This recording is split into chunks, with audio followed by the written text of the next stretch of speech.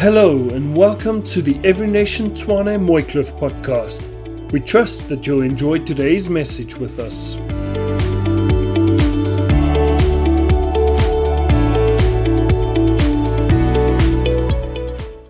It's a privilege to be with you all this morning.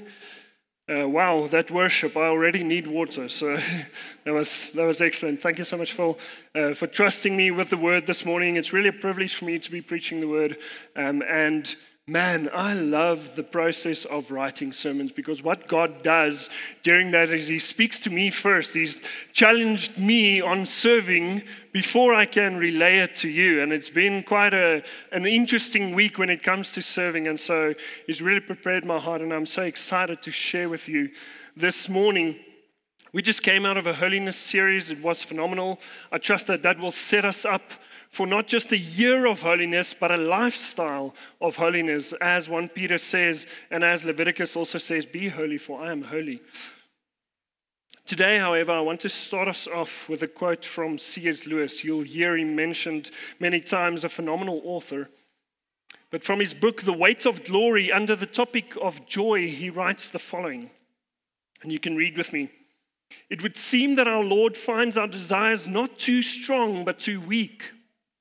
We are half-hearted creatures fooling about with drink and sex and ambition when infinite joy is offered us.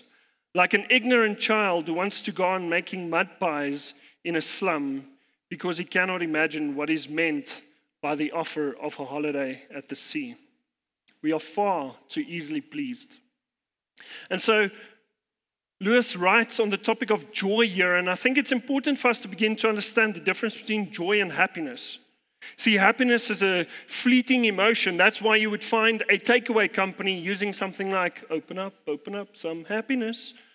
Because you're going to eat most probably a type of filth also, but only you're going to be happy for an hour and a half, and then you're going to be hungry again. Happiness is not a firm foundation. Joy, however, is. Joy lasts beyond your circumstances. Joy is a strong and firm foundation on which you can build on. Thank you, Birgit. We're raising our youth also to serve. But today we'll look at how can we achieve one aspect of this joy. And for that, while pondering these words of Lewis, we'll be in John chapter 12 from verse 20. That's the gospel according to John chapter 12 from verse 20 onwards. And as I give you time to go into the word, just want to give us some scripture background. Let me just actually really get to this water. So some background on the scripture. Jesus has just raised Lazarus from the dead, leading to many Jews starting to believe in him. And this is troubling the Pharisees. And so they're seeking to arrest him and to kill him. And as Jesus learns this, he retreats with his disciples to Ephraim. From there on, he waits with them until 6 days before the Passover feast, the Jewish feast, which draws massive crowds from all over to Jerusalem. Now, 6 days before this feast, Jesus returns with his disciples to Bethany, close to Jerusalem, where he finds Lazarus and Mary. From there on onwards, they continue to Jerusalem, where we read about the triumphal entry of Jesus on the back of a donkey, as Isaiah prophesied. And so here we are in Jerusalem. The crowds are gathering. Some are actually witnessing to others what Jesus has done by raising Lazarus. And the Pharisees are seeking to arrest and kill Jesus. And that's where we find ourselves. And so before we jump into the word, let's just pray together. Heavenly Father, how beautiful it is to be able to dissect your word this morning. And so we acknowledge that although we fall short, although we have flesh that hinders us in understanding your word, we trust that by your Spirit this morning, you'll move in our hearts and we'll see you. We'll see your heart for serving. We'll see you glorified. So I pray that by the power of the Spirit, come and open our ears that we will hear what it is that you have to say to us. And may we be obedient to your word. We pray this in your mighty name. Amen. John chapter 12 from verse 20, and we're going to go to verse 28, the first part. Reads as follows. Now among those who went up to worship at the feast were some Greeks. So these came to Philip, who was from Bethsaida in Galilee, and asked him, Sir, we wish to see Jesus. Philip went and told Andrew. Andrew and Philip went and told Jesus. And Jesus answered them, The hour has come for the Son of Man to be glorified. Truly, truly, I say to you, unless a grain of wheat falls into the earth and dies, it remains alone. But if it dies, it bears much fruit. Whoever loves his life loses it, and whoever hates his life in this world will keep it for eternal life. If anyone serves me, he must follow me, and where I am, there will my servant be also. If anyone serves me, the Father will honor him. Now is my soul troubled, and what shall I say? Father, save me from this hour? But for this purpose I have come to this hour. Father, glorify your name. And so today's message is titled The Joy of Serving, and we'll look at three aspects regarding the joy in serving. Firstly, the joy of Jesus. Secondly, our joy, and then lastly, the joy of the Father. So the joy of Jesus then, we start off reading that amongst those that were attending the feast, this Passover Jewish feast, were some Greeks. Now, this is not specifically showing that it's only Greeks, it's Gentiles or non-Jews. And this is interesting to me that this is specifically highlighted. Together with Jesus' response to Philip and Andrew, when they say these non-Jews are seeking to meet with you. Jesus says, the hour has come for the Son of Man to be glorified. Truly, truly, I say to you, unless a grain of wheat falls into the earth and dies, it remains alone. But if it dies, it bears much fruit. And Jesus shows that in his response, he knows something. He realizes that a certain time has arrived, an appointed time, a prophesied time. And so what is that time? It's, in fact, a time for him to die. Jesus uses this beautiful analogy of a grain of wheat that has to die to be able to become a blade, and that blade will have more seeds, and that will become more fruit. And so in this, I believe this points to two joys that Jesus finds in the midst of his servanthood, in the midst of his obedience, while realizing it's time for him to die. Firstly, we read in Hebrews 12:2, says, looking to Jesus, the founder and perfecter of our faith, who for the joy that was set before him endured the cross, despising the shame, and is seated at the right hand of the throne of God. Jesus sees the joy that awaits him, that is set before him, and he endures. And I don't believe that it's simply him enduring from the space once he's naked and being lashed, or once the nails are driven through his wrists. No, Jesus returns from Ephraim back to Bethany, and from Bethany onwards to Jerusalem, while knowing there are Pharisees seeking to kill him. Yet he endures. Yet for the joy set before him, he returns. For the joy set before him, he serves and he persists. So what is this joy? We read from our focus text from verse 25, whoever loves his life loses it, and whoever hates his life in this world will keep it for eternal life. The joy that through his death, through his serving unto death, others will be able to inherit eternal life. Secondly, we read in 1 Kings 8, verse 41 to 43, a beautiful scripture. This is a prayer of Solomon. It says, likewise, when a foreigner who is not of your people Israel comes from a far country for your name's sake, for they shall hear of your great name and your mighty hand and your outstretched arm, when he comes and prays towards this house, hear in heaven your dwelling place, and do according to all, for which the foreigner calls to you, in order that all the peoples of the earth may know your name and fear you, as do your people Israel, and they may know that this house that I have built is called by your name. Here, Solomon is petitioning God in 9 elements of prayer, and this is one of those elements. This is as the Ark of the Covenant is put into the temple. It's a massive moment for Israel. And what does Solomon pray? Lord, when foreigners come, grant them their praise, so that all nations and all tribes will know you, fear you, and serve you.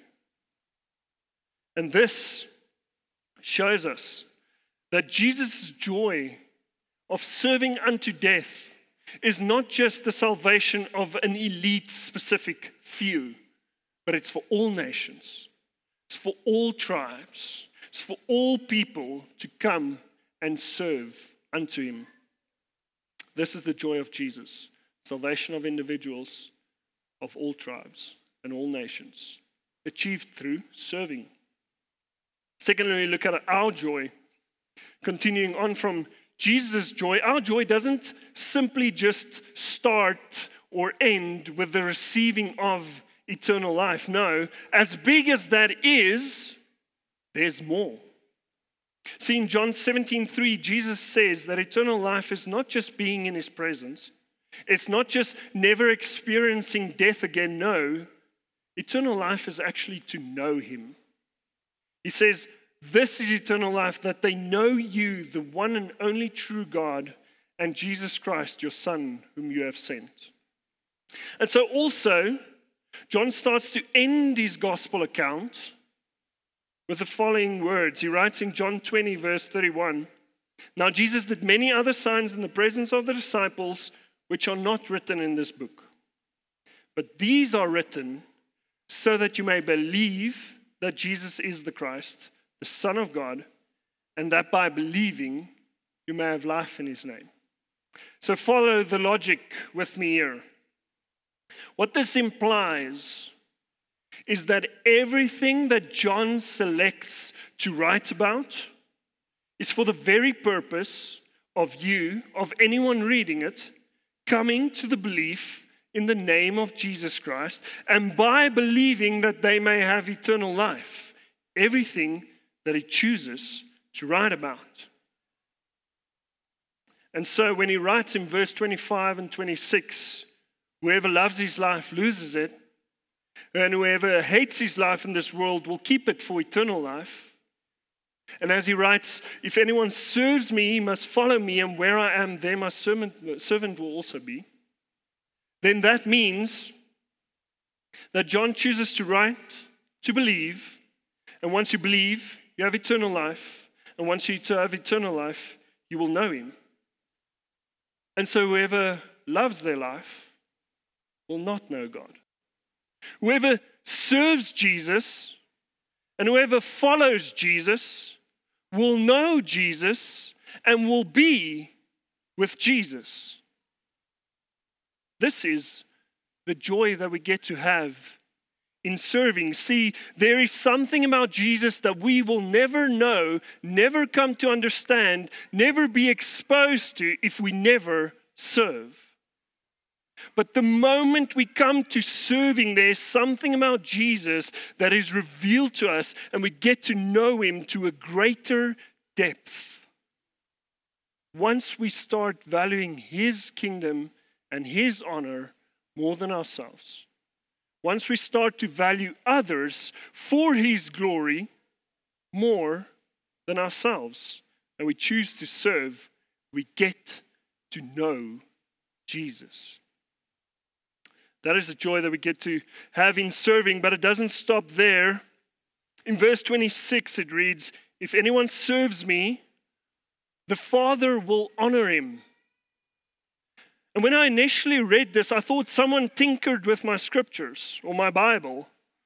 I thought, how is this even possible? This was a jaw-dropping moment for me. In verse 26 it reads, if anyone serves me, the Father will honor him. And like I said, this was a jaw-dropping moment for me. I thought, how's this even possible? God honoring me? Like how? I mean, how is it that I can so intimately relate with Paul when he says, the Christ has come to save sinners of whom I am the worst? And then I read a scripture like this. If anyone serves me, the Father will honor him. This baffled me.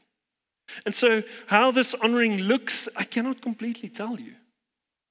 Sorry to say, I've read the text. I've read the commentaries on the text, and they're also avoiding answering this.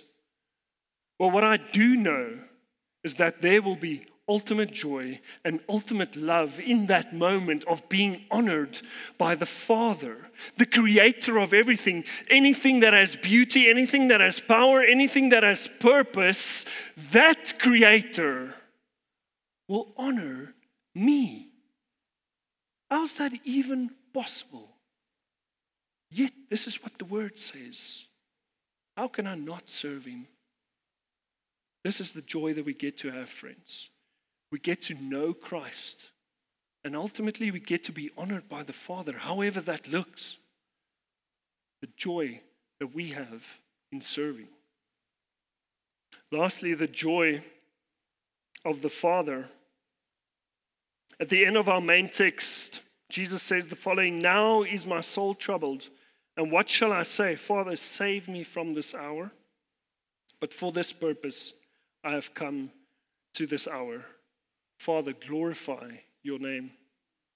See, the joy of the Father finds its culmination, its climax, when that which is and has been created by him and that which has always been, in other words, Jesus, steps into its designed purpose. I'll say that again. The joy of the Father finds its culmination, its climax, when that which is, which has been created by him, and that which has always been, steps into purpose, into the purpose of its existence, into the purpose of its design. Jesus says here, my soul is troubled.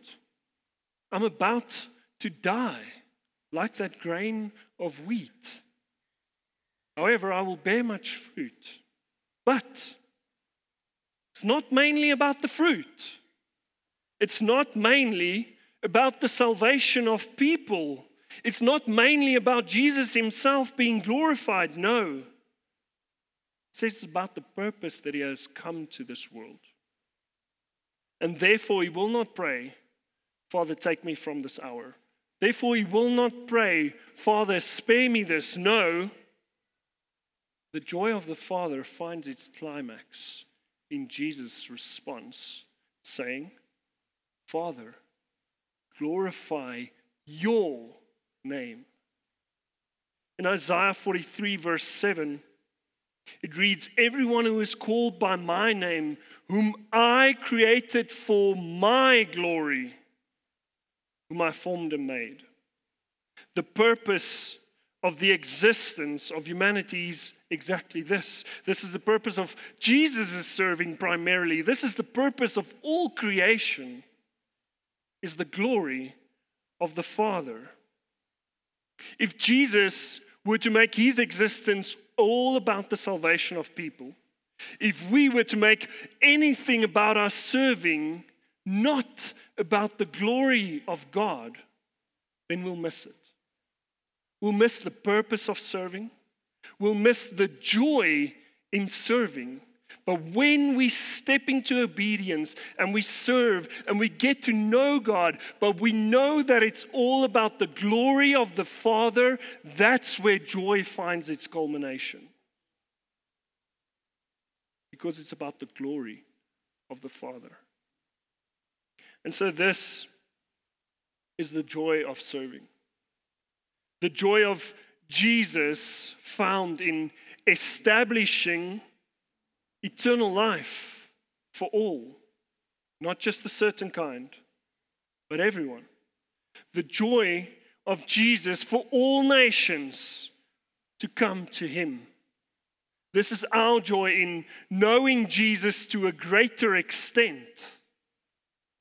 This is our joy in serving and knowing Jesus in that, but at the same time, somehow being glorified by the Father. And then ultimately, not just is this achieved through serving, but it brings great joy to the Father. It's these two joys, the joy of Jesus and our joy, both in serving, coming together, glorifying the Father, finding its purpose, and bringing joy to Him. That is why we serve. And that is why joy is a firm foundation. Because at all times, I can serve. And in that, at all times, I can know Jesus. No matter your circumstances, no matter your skills, no matter your race, no matter your age, no matter what you've done in the past, you can serve, you can know Jesus in your serving, you can glorify Him, and ultimately be glorified yourself also. This is the beauty of serving. And it's not just, we have IServe, it is not just serving in the church. I would say that is the bare minimum standard. This is a lifestyle of devotional serving towards others for the glory of the Father. But in that, and I can promise you, I can show you from my own life where I was and where I am today, that there is joy in choosing to serve persistently, faithfully, and know Jesus in that. And so to end off, I go back to Mr. Lewis. Let us then not continue baking mud pies in the slums when a holiday at the seaside awaits each and every one of us. Let us choose to serve, experience that holiday, experience that joy, and all of this culminating unto the glory of the Father. Let's pray.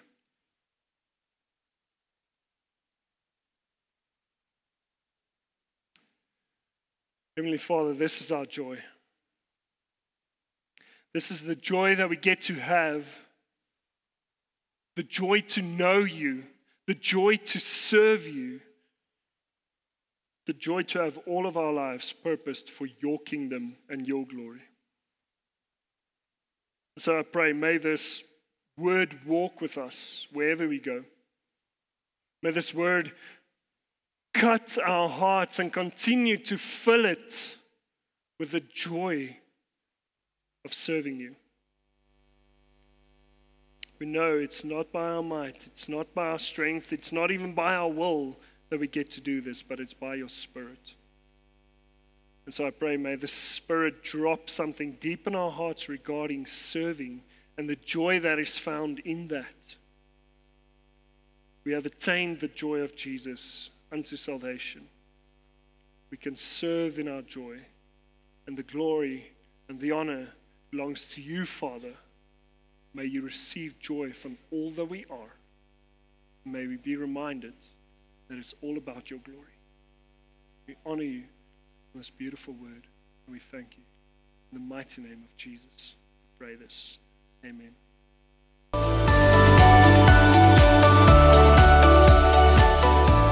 And that concludes today's message.